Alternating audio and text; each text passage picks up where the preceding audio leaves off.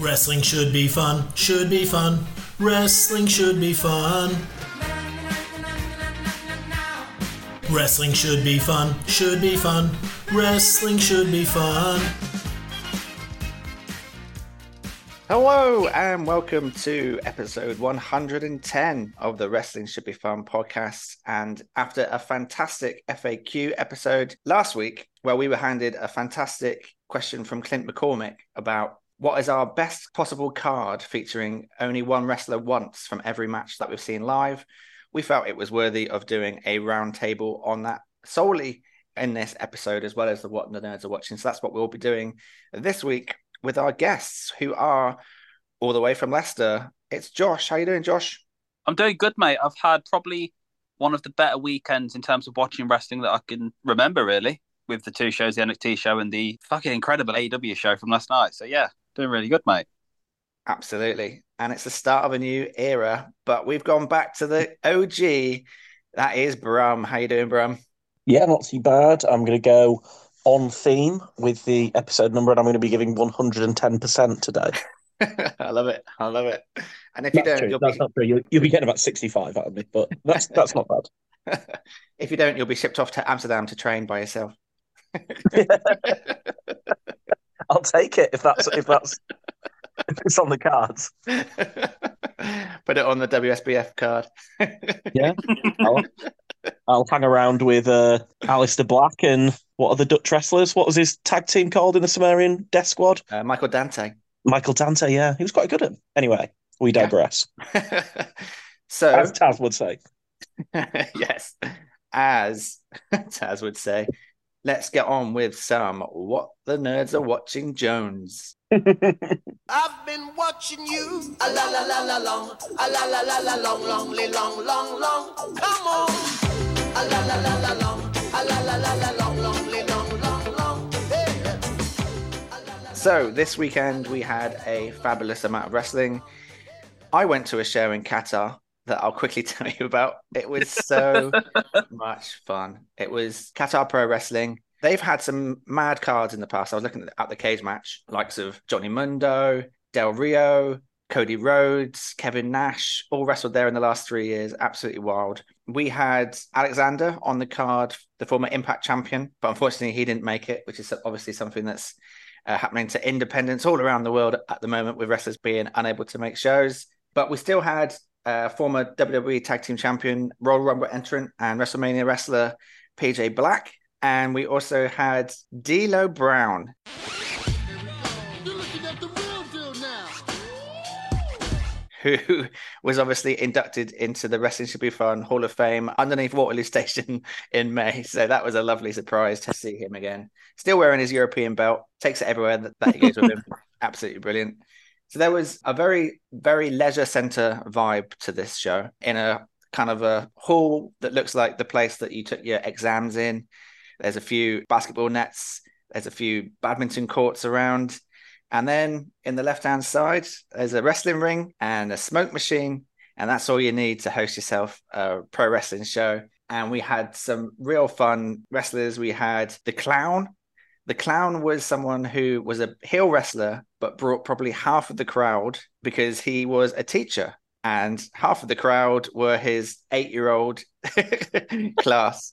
So they were kind of like the front 2 rows, and they were absolutely into it from the get-go because he was the first one out, did his match, cheated, then attacked after a loss and challenged his opponent to a tag team match, which I'm well up for in the start of 2024. And we also had a match which featured a wrestler called Psycho, who came out to Papa Roach, of course. So just to check, there was Clown and Psycho, but not Psycho Clown. Not Psycho Clown. Okay. Because that would be a get. that would be a get. So he came out in kind of jail, kind of like almost like a jumpsuit, and it had Psycho on the back. And he wrestled in quite a nice way, and then won his match, and then offered his hand at the end. We were like, "What's Psycho about that?" So was he the baby face, or he was he baby the heel? face? Yeah. Is it like a reform angle? Because I really like that. I That think he's it like might be, yeah. spent his years in a psychic institute, but he's now a good Yeah. bloke and he's going to try to do what's right by the community. Love Which it. is It's long-time storytelling. which is really what the Nails versus Big Boss Man storyline should have been. It should have been so like let's all get along tag team. And then the main event we had Classy Ali, who was the Qatari Pro Wrestling Champion. He's amazing, proper like cocky brash heel. He's Classy Ali, but again, for some reason, his trousers had barbed wire on it. I don't know what's classy about barbed wire, but there you go. He won his match via low blow, but after the match, he was given the cleanest sky high by D'Lo Brown, who still got it. Who then went up onto the second rope and did his head wobble.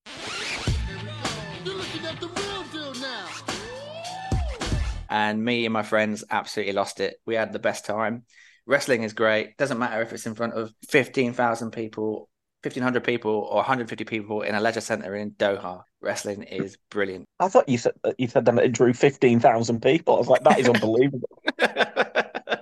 So, little heads up to BritRest, a way to get people through the door. Book a teacher. Well, we just lost Eddie Dennis not so long ago. So. And also, it was entirely free to get in. And on the door, you could get a donut. All great options to get people into your wrestling shows in the future, BritRest. So did you buy anything there? A bottle of water, yeah. All right. Interesting commercial model.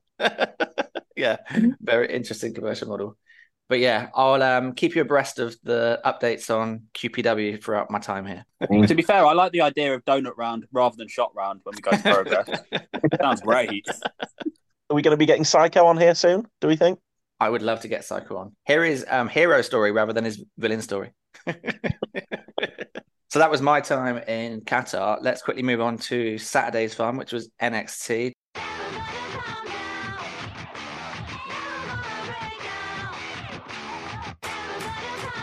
Josh, I know you're a huge fan of NXT like myself. I didn't get around to watching it, unfortunately. I've seen a few highlights online. But what were your thoughts overall on the show rather than going for every match? Yeah, so Wait, just Ross, like... I've got a mic drop for you. Oh, yeah. I watched the show. Hey, nice. Excellent. I was just going to say, Ross, I had at least a couple of people tell me that like they hadn't watched NXT for a while or they hadn't watched wrestling for a while. Fair few people, actually, who were tuning back in, having seen the card for this show. And I'd like to think it delivered. I don't know what you thought, Brum. Yeah, I guess there wasn't anything on there that wasn't entertaining. Obviously, we had 2 banging matches. I think that's probably not a hot take, is it? But the rest of the card was... It wouldn't be anything I'd recommend for people to watch, but it definitely was enjoyable and entertaining. Well, that's what NXT is about, isn't it, really? Yeah, I feel like NXT these days has it's slotted somewhere in between NXT 2.0 and NXT Black and Gold. Like, it understands that it is a developmental brand, but also, like, it's got its cool aspects and the good wrestling and stuff. Sounds a bit silly saying a developmental brand now has Ilya Dragunov as the champion and Becky Lynch as the women's champion, but there you go. So what was your thoughts on the Dragunov match? I know obviously we're huge fans here. The previous match between them, I absolutely loved, and we spoke about it on the podcast where Dragunov almost wrestled from a more on top point of view rather than his usual underneath. Did this carry the same psychology? Yeah, so I kind of like going in, didn't really think that this finish was a possibility. I'm not too sure why. And then obviously like the last minute or so of the show kind of made it all make sense and kind of along the way broke my heart a little bit. Because, yeah, I think Melo's going to be after another title soon and it's going to make me really sad. So what was the last minute? So after Becky beat Tiffany Stratton, which was a really good match in itself as well, I thought it was... Just touching on that for a second, I thought this was a real, like... I know Tiffany's had a lot of buzz about her, and I know we've tried to sing her praises on here, Ross, but I feel like in terms of, like, a match, this was, like, the one for her, and I think she said as much itself. But after that had finished, and they had the big celebration with Becky and stuff, they cut to the backstage, and it was Trick who'd won the North American title earlier in the show, and he was backstage with Carmelo, and Carmelo's, like, a little down, because during the show, after Trick had won the title, he goes back to Melo, and obviously at that point, they both got belts. And so basically this time it was like Trick had his title and Carmelo was kind of sad. And there's like a still image, which a lot of people have picked up on. And it's Carmelo looking at the North American title, which is obviously a belt that he's got quite a lot of history with. So they were kind of gently planting the seeds that something's going to happen there. So yeah, after that happened, I was kind of like, okay, that makes sense. I'm not too sure because someone asked me like, what now for Dragunov as champion? I don't know if you've got any thoughts, Ross, but I kind of feel like Dragunov's already beat everyone in NXT. I can't really think of anyone off the top of my head who he hasn't beat. No, he's beaten Braun Breaker, which is obviously the one that you'd probably go towards. So yeah, there's a spot there for someone to take up, and it might be a case that they bring up someone from the main roster again, perhaps. Yeah, I feel What like about Big Bad Baron? Has he fought Big Bad Baron yet? Oh, I'm not sure. He kind of. I don't want to say he definitely has, but he's definitely attacked him. Yeah, I don't know. Feel like whether they had something, didn't they? him. Yeah, because Corbs beat Breaker, didn't he, in the opener? Oh, he win? Did he? Wow, he did. Yeah, which I did not pick, but I guess I kind of think about it in hindsight in the sense that it's no point having Baron Corbin in NXT if he just loses all the time. I get that's kind of his role, is to kind of like put people over. But also, if he just loses all the time, no one's going to see him as like a credible threat. So he's kind of got to win every now and then. And I think Braun Breaker could probably go to the main roster tomorrow. And I feel like we've been saying that for about 6 months. But I definitely prefer this Braun Breaker to the babyface Braun Breaker. But yeah, I feel like NXT's in a pretty good place coming out of this show. I feel like there's lots of different ways they can go with different things. So yeah, I feel like it's promising. I feel like Tiffany Stratton needs to be on Raw or SmackDown. Well, Raw tonight, ideally. But I don't really see what else she does in NXT now. It's quite interesting, isn't it, about NXT? Because when it was at its peak, they had those cycles where someone would be on there for 18 months and then get the call up. And you've got people there that have been there a long time and have reached a point where they've become champion, and now they're not champion, and they're a bit like, what do we do with them? A bit with Braun Breaker, with Carmelo Hayes, with Tiffany Stratton. They're all names that you could easily see fitting onto the main roster. But once they get up to the main roster, who's to see what happens to them? We've got some fantastic wrestlers that aren't being used, that have been caught up in the past. So, but overall, it was a fun show and one that you'd recommend watching. Is it Becky Lynch's match and Dragunov's match, Brum? Is those the two that you were saying about were bangers? Yeah, and again, just way above for me the rest of the card, which was interesting. I mean, obviously, I was quite excited watching Dar and Dunn in the Heritage Cup match, but that was fine. Actually, a bit underwhelming, if I'm going to be honest. Like, what was the outcome in that match? So it was they won all, weren't they? And then there was some tomfoolery at the end, and Dar won. Okay. So because Dar's got a bunch of mates, hasn't he? Yeah. Lash Legend was one of them. Yeah. Got a great name, but I'm not sure about the other two. But they're quite entertaining. But it's just like, it's really weird because you just expect that match to work really well, and it just was fine. Yeah, the other stuff, the Corbin Breaker started hot, like with Brawl, but then kind of went a bit stale. Again, this is all me as a casual fan, so it's probably not that. Yeah, Dirty Dom lost his title, didn't he, to that Carmelo Hayes' mate, who was good. Not really seen much of that lad before, but he seemed good. But again, fine match. They did like a tag clusterfuck as well, which, again, Creed brothers are fucking unbelievable, aren't they? Good. Not really a lot of other comments, apart from Angel Garza and what's his name? Humberto Carrillo had great gear. I made a joke on Twitter that they're the Mexican Wolves. Yeah, they're great gear. Really good, really good gear. And then, the two main events, because it was a double main event. Yeah, I mean, Justili is fucking great, isn't he? But as is Carmel, that was just a really good match. I've not really got a hot take on it. The finish actually surprised me. What's the other big move? Not the Torpedo Moscow, but the other one he does where he just drops his forearm on the head. He did that from the top rope, and it was quite sick. But it also at the same time, I don't know if it's the time of the crowd, but didn't quite feel like the finish, but was still good. Have I seen him do that move a few times recently? He did it to Dijak in that amazing Dijak match that looked brutal. Yeah. He did it to Dom, I think 2 weeks ago on TV, and it just looked horrendous on Dom because he's so little. Yeah, it's a sick move, but for some reason I was expecting a kick out. So when those happen, you kind of all right. Not a bad thing, but the only note. Yeah, so Becky Tiffany Stratton, agree with everything Josh said. I guess my only bit from not seeing a week to week is that is the kind of match which was, if you're going to give someone a 20-minute main event, that is a way to protect them. Really spotty, just very guarded main event where you can just go big spot to big spot to big spot with a little bit of change in the middle. But I'm not sure what her normal standard non-gimmick bell-to-bell stuff looks like. Yeah, but she did well. She's quite an interesting character in that obviously she's a brat. That's her character. So obviously it's a heel character. But a lot of her moveset is these really cool aerial moves, which are very babyface. So it's quite interesting that they let her do that, because I know a lot of times with wrestlers that are capable of doing a lot more in the ring, when they're a heel, they don't do that sort of stuff, which is quite interesting that they allow her to do that. yeah, but that's not my usual type of match. But I really enjoyed it. I don't watch obviously much WWE these days, so nice to see a Becky match as well. So yeah, I definitely think it's worth digging out those two. If you only had one, I'd probably pick the Elia match, but yeah, enjoyed the main event too. Awesome. Well done, NXT.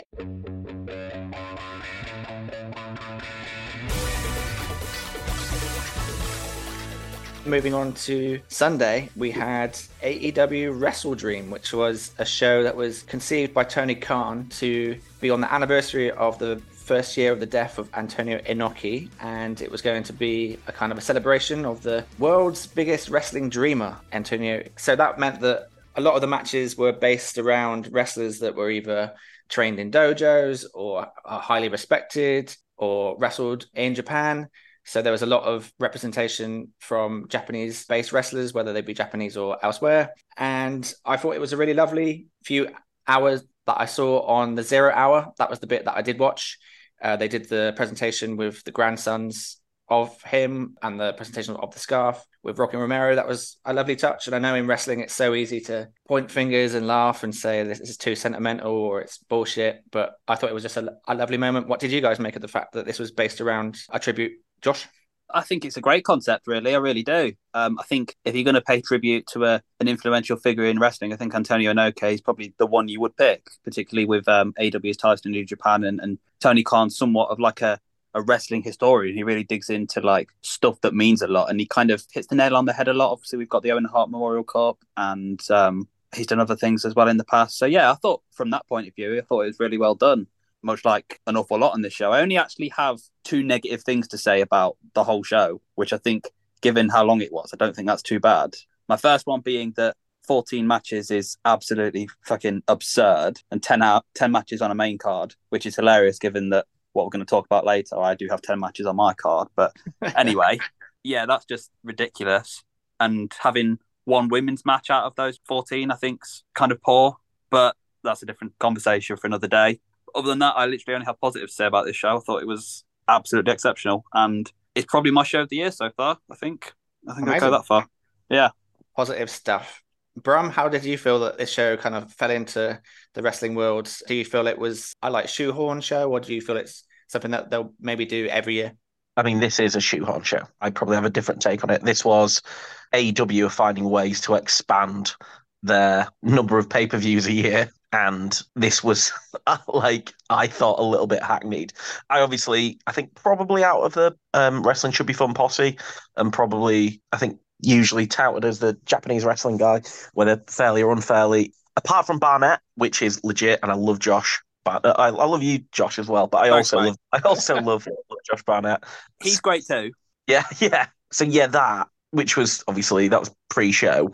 And then you had Shibata. And then after that, it's all a little bit tenuous. Like, I remember when I was first heard about the concept of Wrestledream, and I thought, holy shit, it's going to be a Japanese AEW show. That's sick. And it's like, oh, it's in Seattle, and it might have a couple of Japanese wrestlers on. And then there's a little bit in a pre-show with a scarf. And I'm not knocking it from like a way that I don't like the sentimental stuff. I thought it's really cute. I really like that presentation. No issues with it. But is this about Inoki, or is this about AEW just squeezing in an extra pay-per-view to their calendar? I think it's the latter, and that's why I think it's going to be a continuous one. But then I'll be proved wrong next year when they remove it. But by the way, that doesn't affect my experience of anything, because I'm a cynical corporate stooge, and I've got no problem with them doing that. It was just, I just think I don't think if you looked at this and compared it to any other AEW card, the wrestlers on it would stand out to say, oh, right, yeah, they've done that for Inoki. Yeah.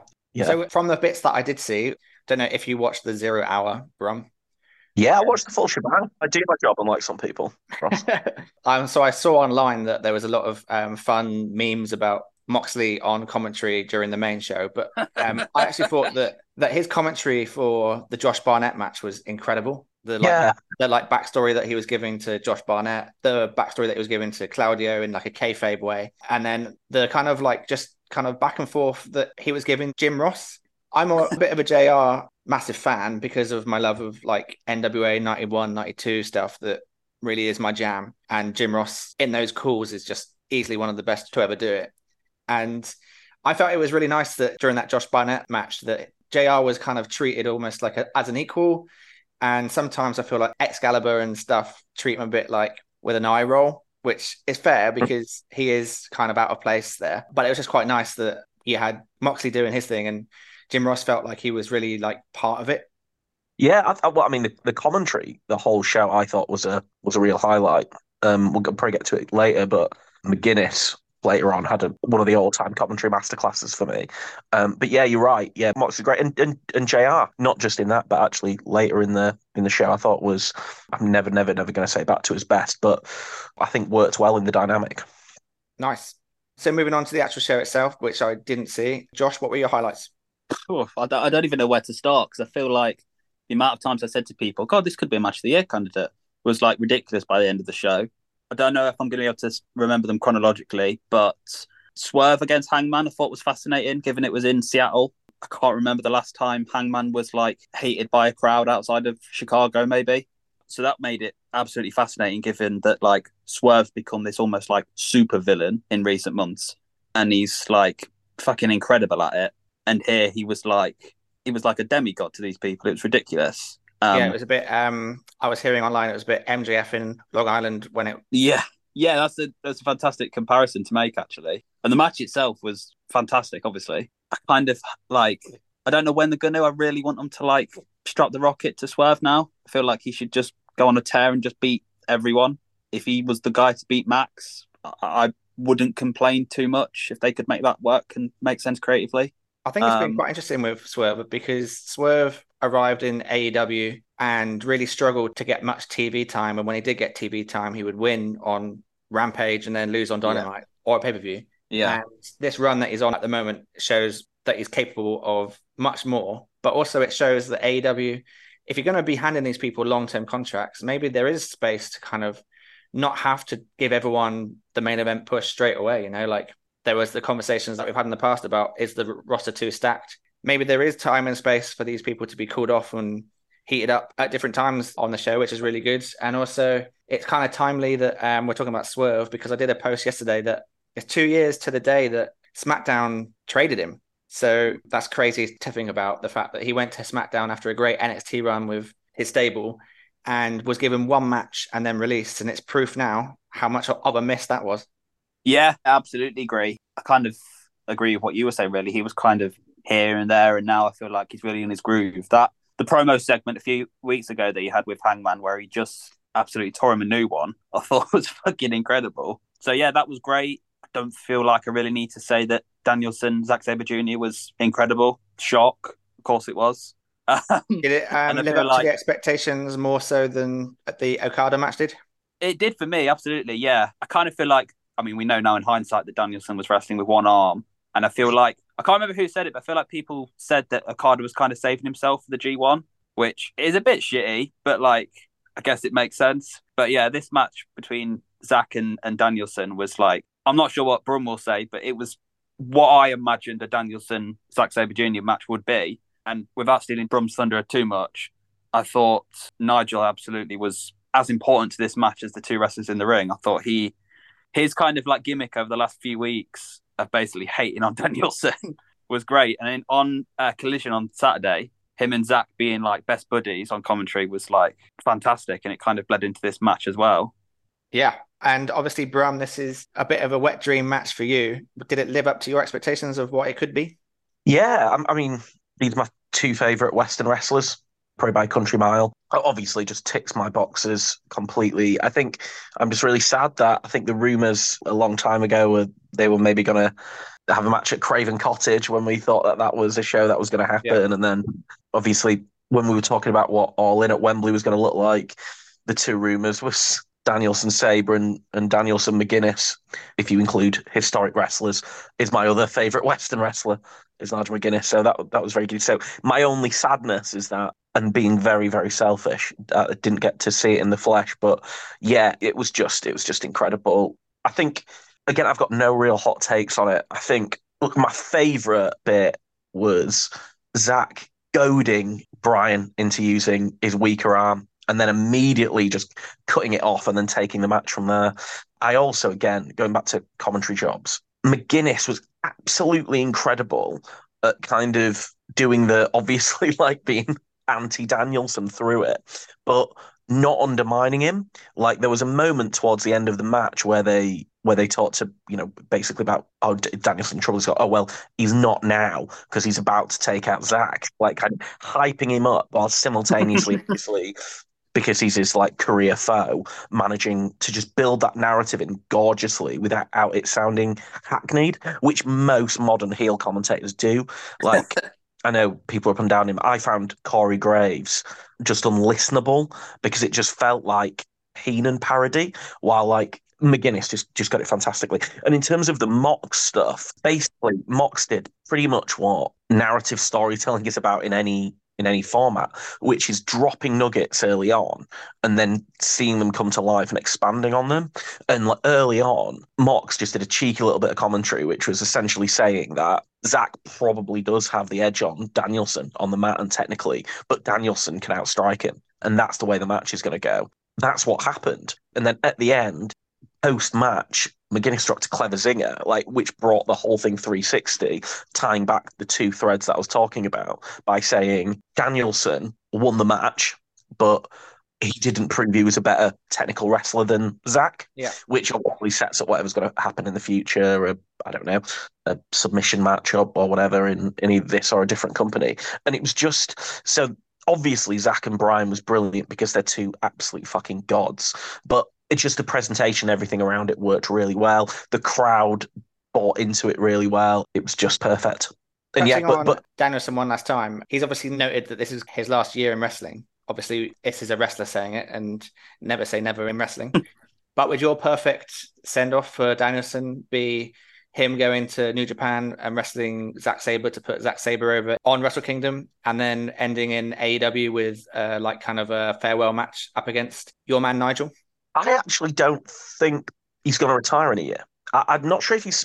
this is where I'm like, find loads of quotes where he said it specifically, but I got the impression he was just going to move to a much heavier reduced schedule in a year's time.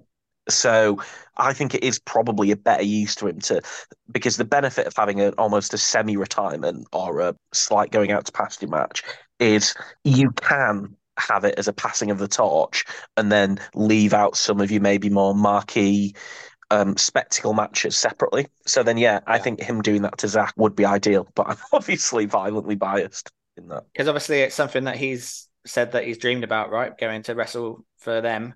And it's something that he hasn't done in so long, right? Yeah, because I don't think he'll do the G1 because of how grueling it is. But yeah, it makes sense for him to do, because he could maybe do that at something like Dominion. He could also do something at Wrestle Kingdom. Yeah. So I think whatever it is, I think we're in line for a really exciting 12 months. Just before we're going to the main event, Brum, just to kind of back up what you said in the post-show press conference, Danielson said about what you said. He said this match was meant to decide who was the best technical wrestler in the world, and you would think that would be the winner.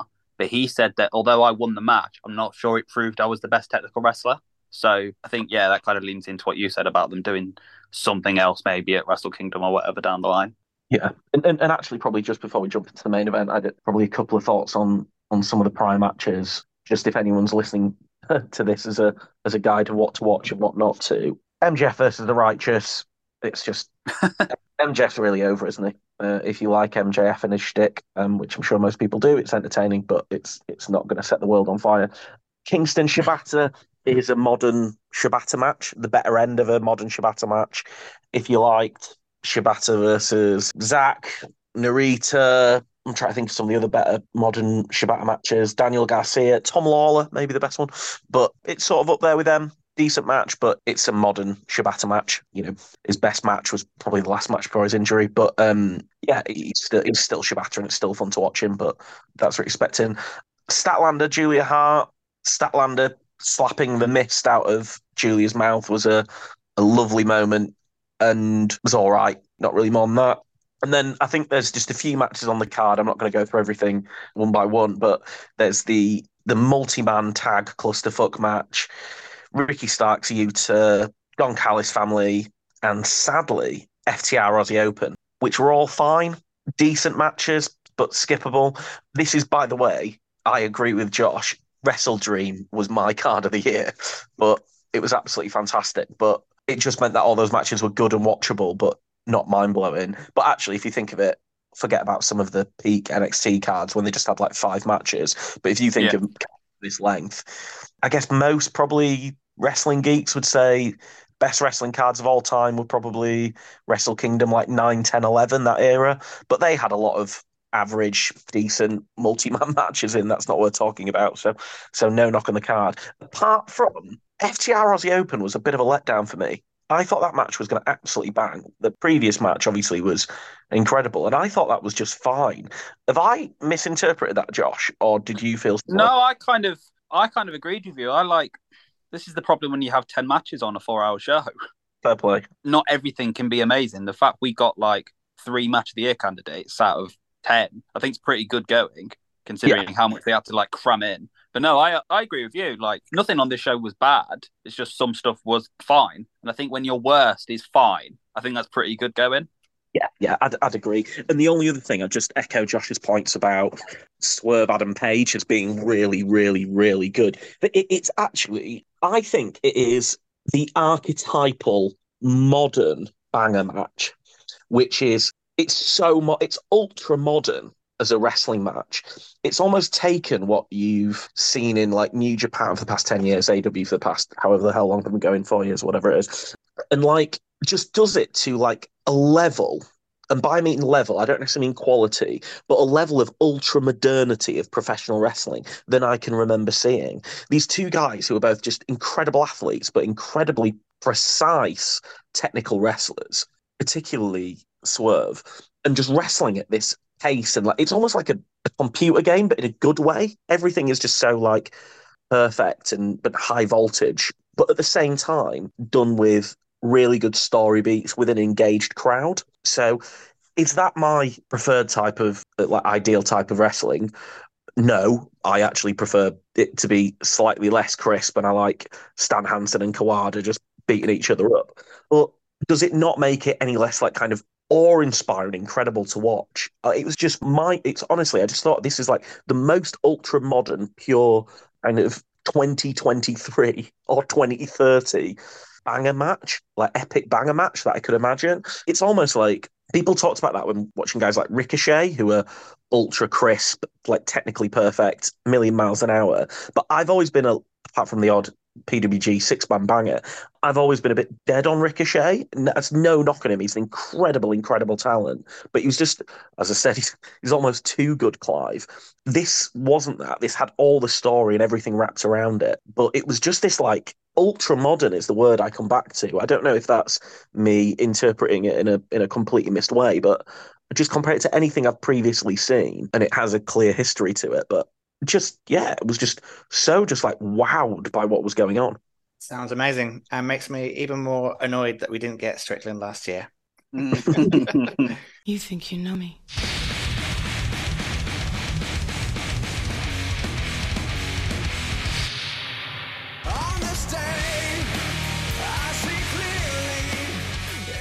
So let's head into the main event, which is obviously highlighted with the debut of the Rated R superstar Adam Copeland in AEW. Let's talk about the match itself first. Josh, what did you make of the 2 out of 3 falls? I saw on Twitter some of the bumps that Darby Allin took and winced. I'm sure that you did too.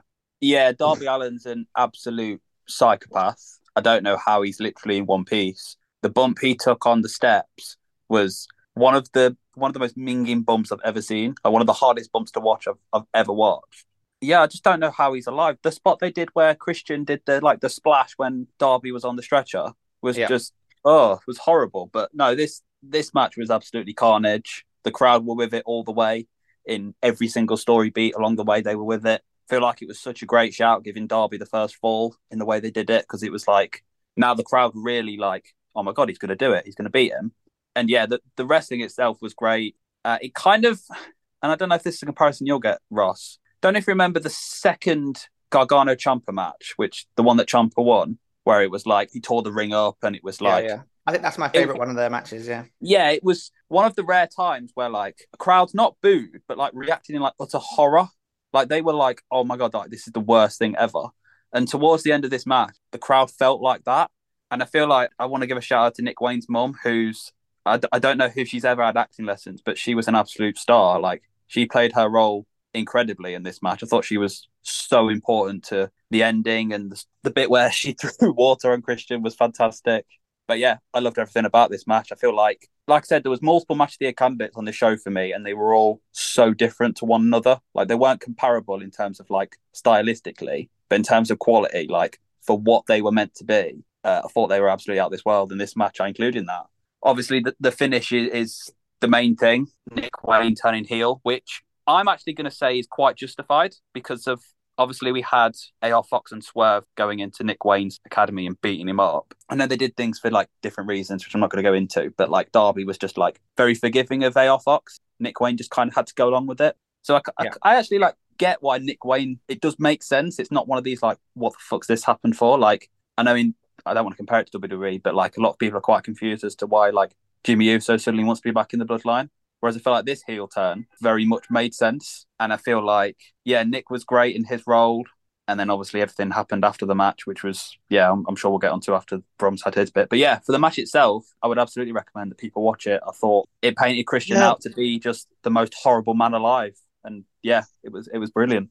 I think it's quite interesting with the Nick Wayne thing to see where his character goes, because I really hope that they don't turn him into almost like a Dominic type character. I hope that they steer clear from that kind of heel. And I hope that he gets a bit more ballsiness to him. And he's not so chicken shit, because we know how good he is.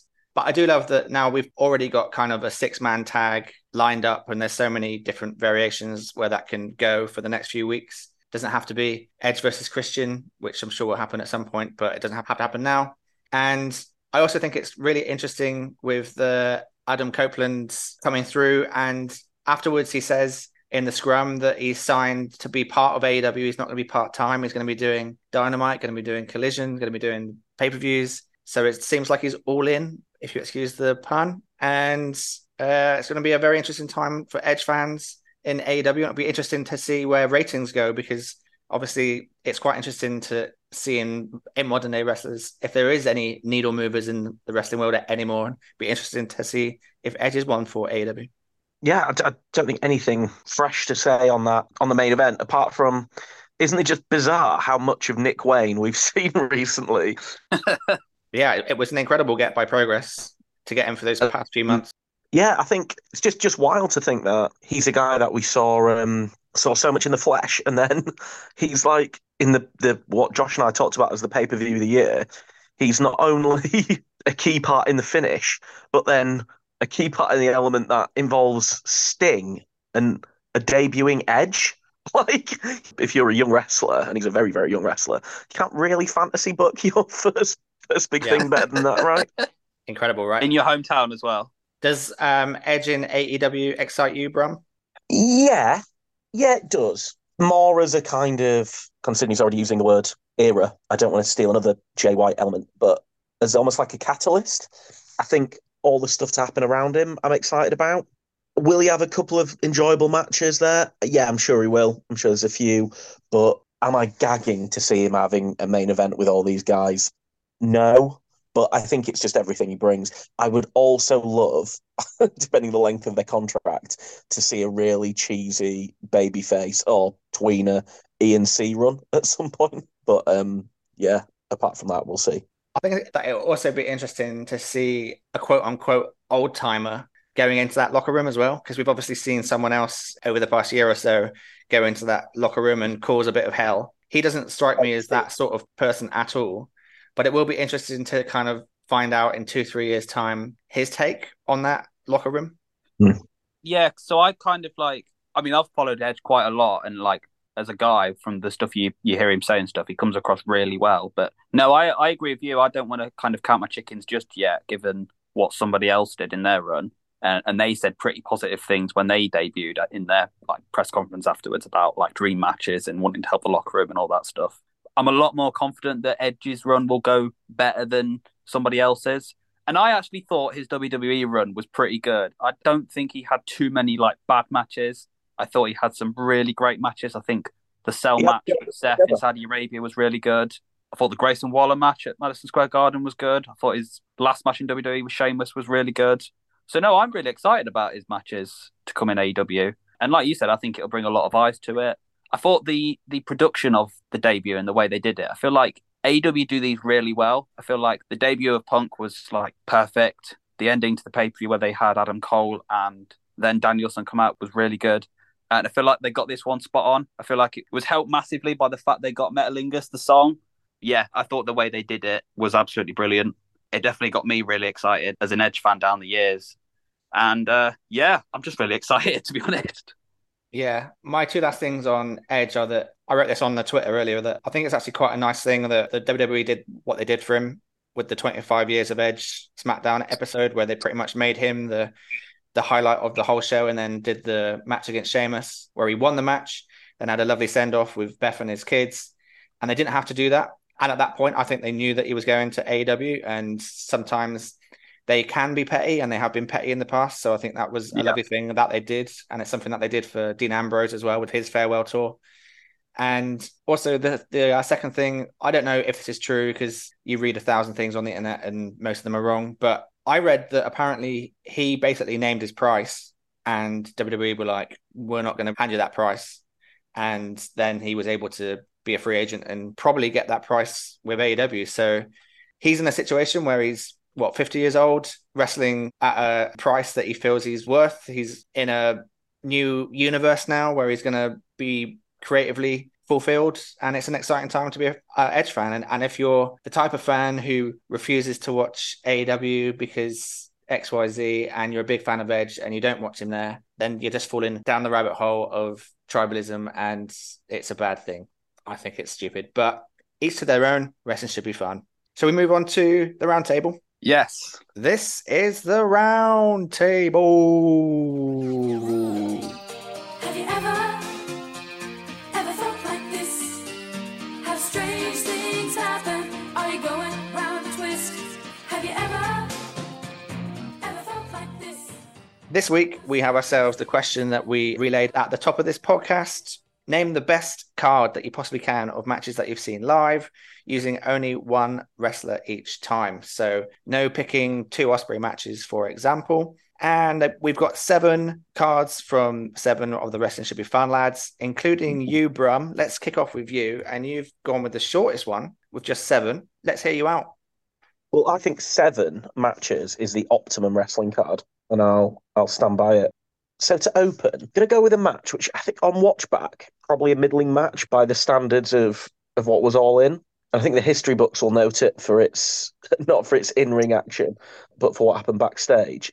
However, being there live, seeing Samoa Joe versus CM Punk was just a wonderful, wonderful moment. I think not only was it an opening match for a non-WWE company packing out Wembley Stadium, which, still sounds bonkers, even though it actually happened, but the match itself affected as a perfect opener. Well, an opener for the main card.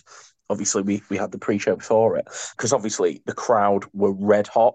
Hearing all the people boo the shit out of Punk and treat Joe like a returning hero was just absolutely magic way to kind of kick off the atmosphere in the, nearly said in the building. Does a stadium count as a building? Anyway, and also, like, even more so, I'm thinking selfishly, but for me, but I think for people like me, where that Punk Joe ROH trilogy is like one of their tenets of your wrestling fandom, to see that as that match in such an important match for us British wrestling fans was just really fucking emotional and fantastic. And I think if it's a good enough opener for Wembley, it's a good enough opener for my card too. Fair. What second? I'm going to go Progress and style in more ways than one, and I'm going to go with match 2's the women's match. And then it's really weird because I've been on here actually before I get called a hypocrite, critical of gimmick matches, and this is probably the most gimmick match that has ever happened in wrestling history, and it's which is the Clock Strikes Midnight match with Nina Samuels and Alexis Falcon from day 3 of Super Strong Style. Yeah. Just absolutely bonkers match, but I think credit to the Progress live production team who did a great job, but obviously both performers absolutely put everything into it, and resulted in generally one of the most memorable matches of the year. It was a really easy one to get on this list. Next one, contender for one of the most underrated matches of the year. This Enter versus Mark Haskins from the Defy Splendid and the Vile show in the Ballroom I thought was fucking unbelievable quality Bro, match. just to pause you there, it's also literally my third match on my card, so I absolutely agree with everything you're about to say. Just so brilliant. Like, it had an incredible story. It was incredibly violent. Also, just like seeing Haskins back to his best was just also so positively, like emotionally positive. It's so good. And also, just fucking Kenta in the ballroom. Like, what's not to love? So, yeah, that was my three.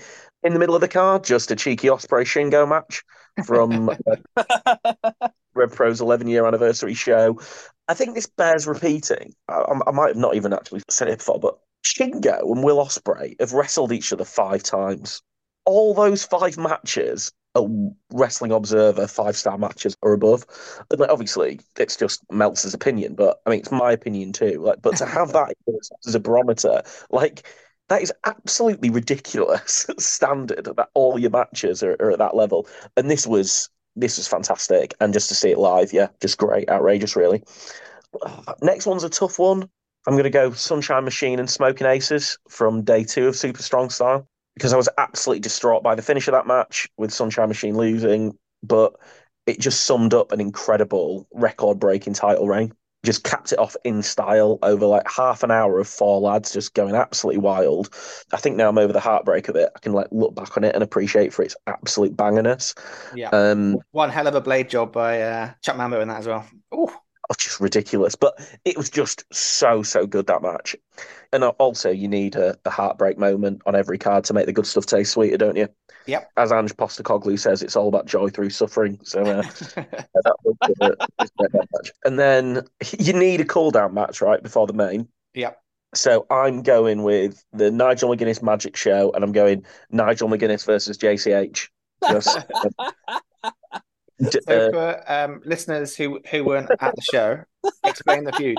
So JCH was one of the, well, I think probably the main. He got the most stage time after McGuinness. And he wasn't a plant. He was the guy, well, he could be, but he's just not told us. But he was the guy in the crowd that McGuinness pulled up to do all his magic tricks on.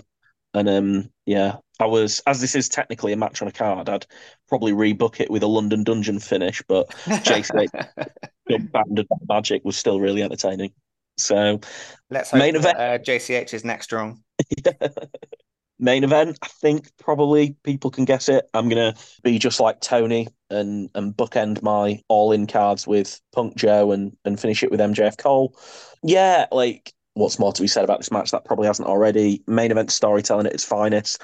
I think what I loved so much about it, there was so many different, because of how key that storyline's been to AEW storytelling, there is so many different swervy finishes that AEW could have gone, but they just got it right. They just made it all about the show and all about the moment, which I think definitely for me their live was the best way to go, and it just made it feel even more special. So even my kind of cynical self just got warms and fuzzies after that main event.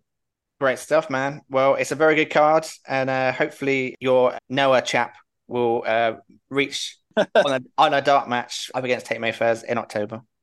My Noah chap, that's probably future Noah champion in Amori talking about there. But did you want to stay for the rest of the cards, or do you have to shoot off? Is Josh got a main event? Yeah, Josh got a main event. Yeah, I'll tell you what, I'll probably be a good husband and drop off now. But it's no diss to you, Josh, even though we've established you're one of my favourite Joshes in the wrestling business. Are you in the I'll take second place to Josh Barnett. That's absolutely fine with me.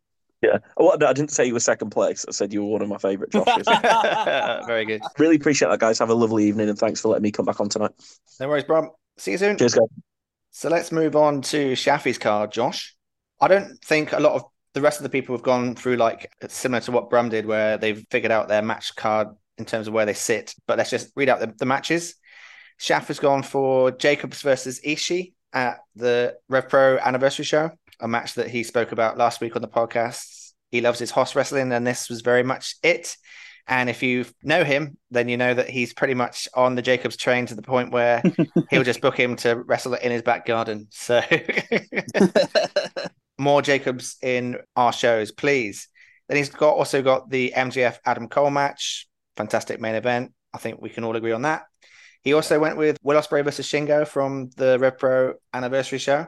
He also went with Falcon versus Samuels from Progress. He also went with Smoking Aces against Sunshine Machine. He also went with Punk versus Joe. He's gone with FTR versus Bucks added to it as well. Very good match from the All In card at Wembley, a match that had just stupendous amount of near falls and fantastic tag team wrestling. Talking about fun tag team wrestling, he's also added in Sting and Darby versus Christian and Swerve from the All In show in the coffin match. Who'd have thought a coffin match would be on the same card as Clock Strike's Midnight match? Love that. And he's then got Zack Sabre Jr. against Ricky Knight Jr. from the Rev Pro anniversary show. So we clearly had a great time at that show. And he's also ended it with Michael Oku versus Trent Seven from that show as well. So he clearly had a great time at the Copper Box. And I know that he said Copper Box is one of his favorite venues to go and watch wrestling. So hopefully there's more opportunities to do that soon. Hopefully he's able to get to the New Japan show in 2 weeks' time. Brum obviously has gone through his one. So let's go to 90s. He's the first one that's mentioned the men's Money in the Bank ladder match from the O2 in the Money in the Bank pay-per-view, a match that was a lot of fun and ended with Damian Priest as our winner and featured that insane bump with Logan Paul and Ricochet. He's gone for a match that has yet to be picked at All In. Jay White, Robinson and Takeshita versus Omega Ibushi and Page. Fantastic match, a match that was largely been forgotten, which is mental. He's also gone with Oku versus Trent Seven from the anniversary show. Also gone with FTR versus Young Bucks. Also gone with Smoking Aces versus Sunshine Machine. He's gone with Jericho versus Ospreay as his Ospreay match of choice. Then he's gone with Treve versus Cara Noir, which is an interesting one. I know other people have gone for the match where it was Tom Dawkins versus Spike Treve. This is the cage match, of course, at Heavy Metal. The rivalry closer that unfortunately ended in injury for Cara Noir, but also an iconic match, so I can understand why he's gone for it. Then he's been the first one to pick Bloodline versus Usos. You're not going to get much complaint from me, Mr. Jey Uso here. So, yeah, and an epic moment at the O2 with the lads watching that live with everyone. Fantastic times. He's also gone for a match It's Clobbering Time, Chapter 154 of Progress. It's the first time that this has been picked. Team Miller versus Team Mayfairs, which was Team Miller was Simon Miller, Gene Money, and Charles Crowley, one of the greatest teams ever put together, up against Team Mayfairs, which was Mike Bird, Tate Mayfairs, and Casey Navarro, someone that I hope we get to see a lot more of in the ballroom because he was awesome. And he's finished with MGF versus Adam Cole, which is the right call, let's be honest. Then we've got the last two from the other guys that aren't here. It's Dom, who's gone Punk v Joe, of course, two of his absolute faves. He's gone for the Ospreay match, which was Super Strong Style. Ospreay, Robbo, and Newman against CPF, which was an absolutely amazing match. And I really wish that I could have chosen this as well, but there's quite a funny reason that I couldn't. Robbie X versus Leon Slater. He's gone for from Riot Cabaret, a match that was a lot of fun. He's gone for FTR versus Young Bucks. Falcon versus Samuels. Smoking Aces versus Sunshine Machine. He's also gone for the cage match between Spike Treve and Cara Noir, and MGF versus Cole. So that takes us to JCH, who's gone a little bit different, as always. He's gone for Punk versus Joe, of course, as his number one, because why wouldn't he? Then he's gone for two matches that happened at G Money's Daft Lad Emporium at the Tufnell Park Dome, which was a fantastically fun show. If you haven't seen it, go out your way to watch it. It was so much fun. It was a narrative-led wrestling show based around a whodunit of who killed Callum Newman. It was amazing. The opening match was Callum Newman versus Jack Bandicoot versus Leon Slater, which was just as good as you could imagine.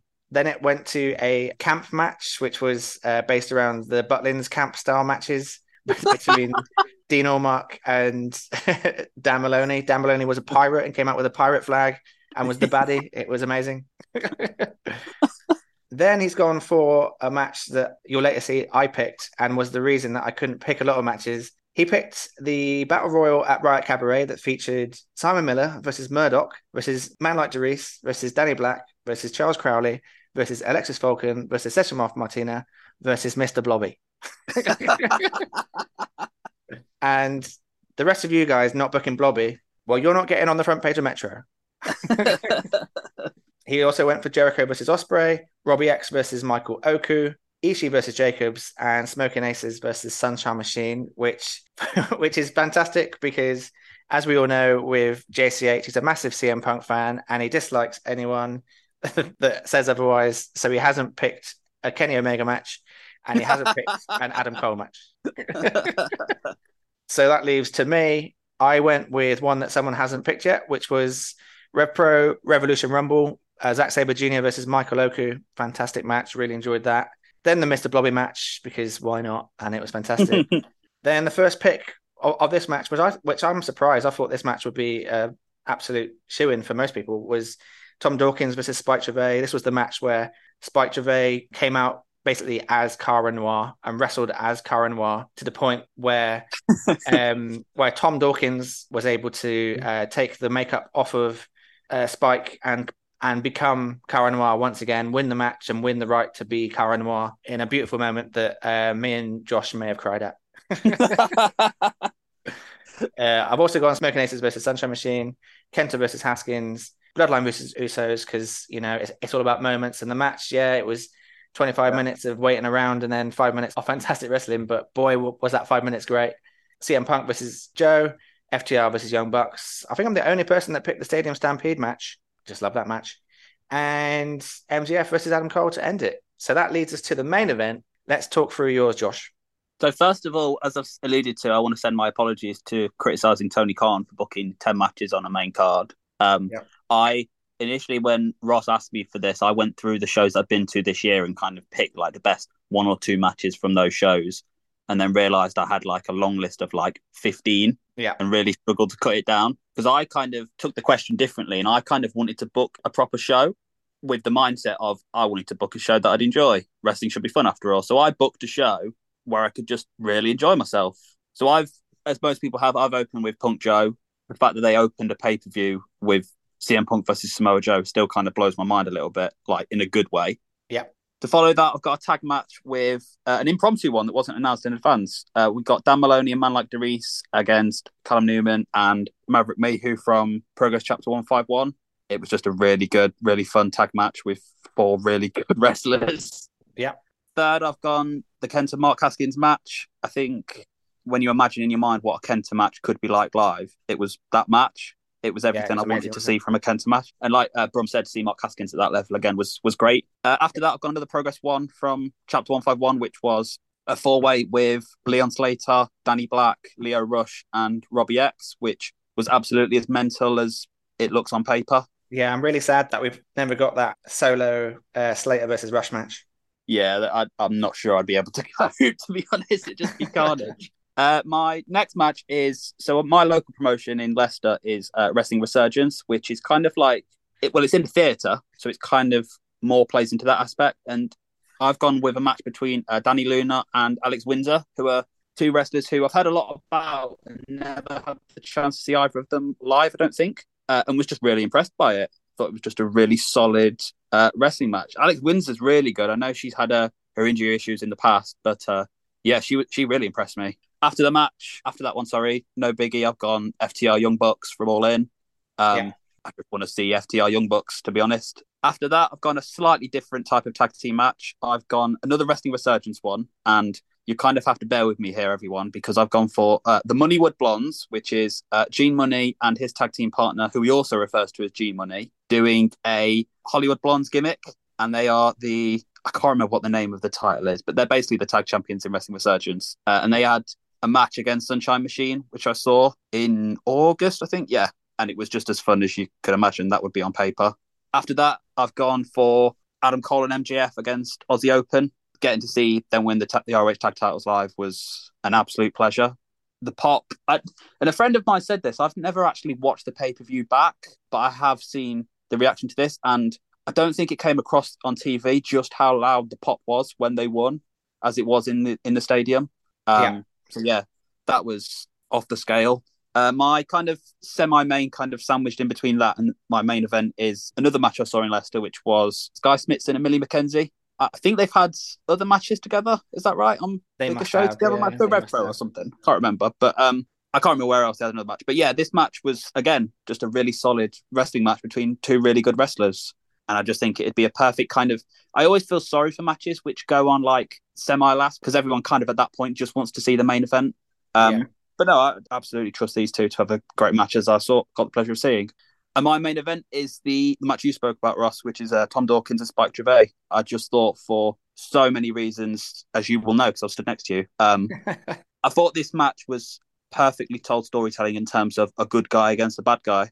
I thought it was booked perfectly. I thought the story elements were brilliant. As you said, Spike coming in as Cara Noir was perfect. And I feel like the moment where Tom kind of rubbed the paint off and rubbed it on himself was great. It was definitely a wrestling match that was wrestled by two former drama school students. Yeah, and I also want to shout out the star of the match, which was Claire, who took some fucking hell of a bump and did some great moves. She was fantastic. And then the afters and him getting to dress up as Karen again was brilliant. So yeah, that's my main event, because wrestling should be fun and I kind of want to go home happy. Absolutely. So those are the cards. And just to tell everyone that the most picked match of these cards, which means that it's the best match of the year so far, in my view, Smoking Aces versus Sunshine Machine in the ladder match. The boys from Sunshine Machine, Wrestling Should Be Fun favourites yet again. And then we've also got, with one less pick, we've got CM Punk versus Samoa Joe, FTR versus Young Bucks, and MJF versus Adam Cole, which I think most people will agree, fantastic matches. But proof that if you haven't been able to go and see the Smoking Aces Sunshine Machine match, make sure that you go out and find it, because if it's worthy of being in the list with those three matches, you know it's good. But once again, thank you for the question from last week. And we had a load of fun going through our favorite matches of the year, and it wets our whistle for the Wrestling Should Be Fun Awards in December. Josh, did you have anything that you wanted to plug? I can mention my blog, nobodysrave.com. I know we spoke about my Bray Wyatt blog last week, which I put out a while back. I'm currently going through and doing a WWE 2K23 universe mode, which is a lot of fun.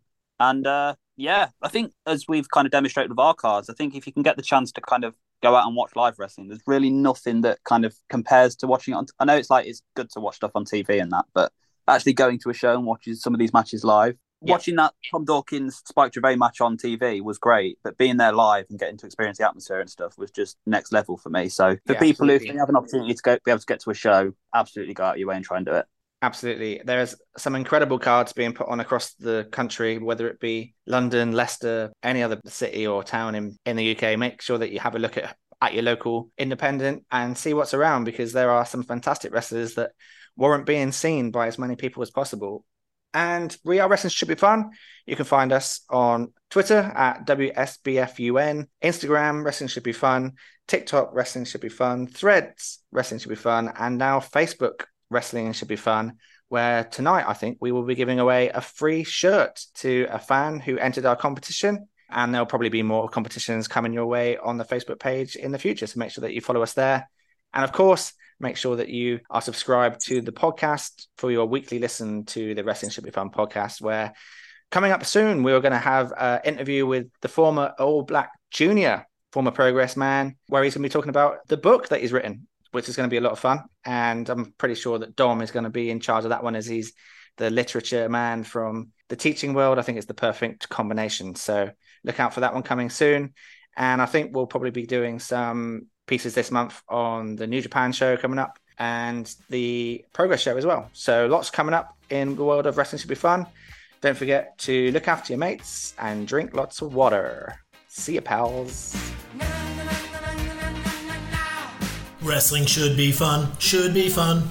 Wrestling should be fun. Wrestling should be fun, should be fun. Wrestling should be fun.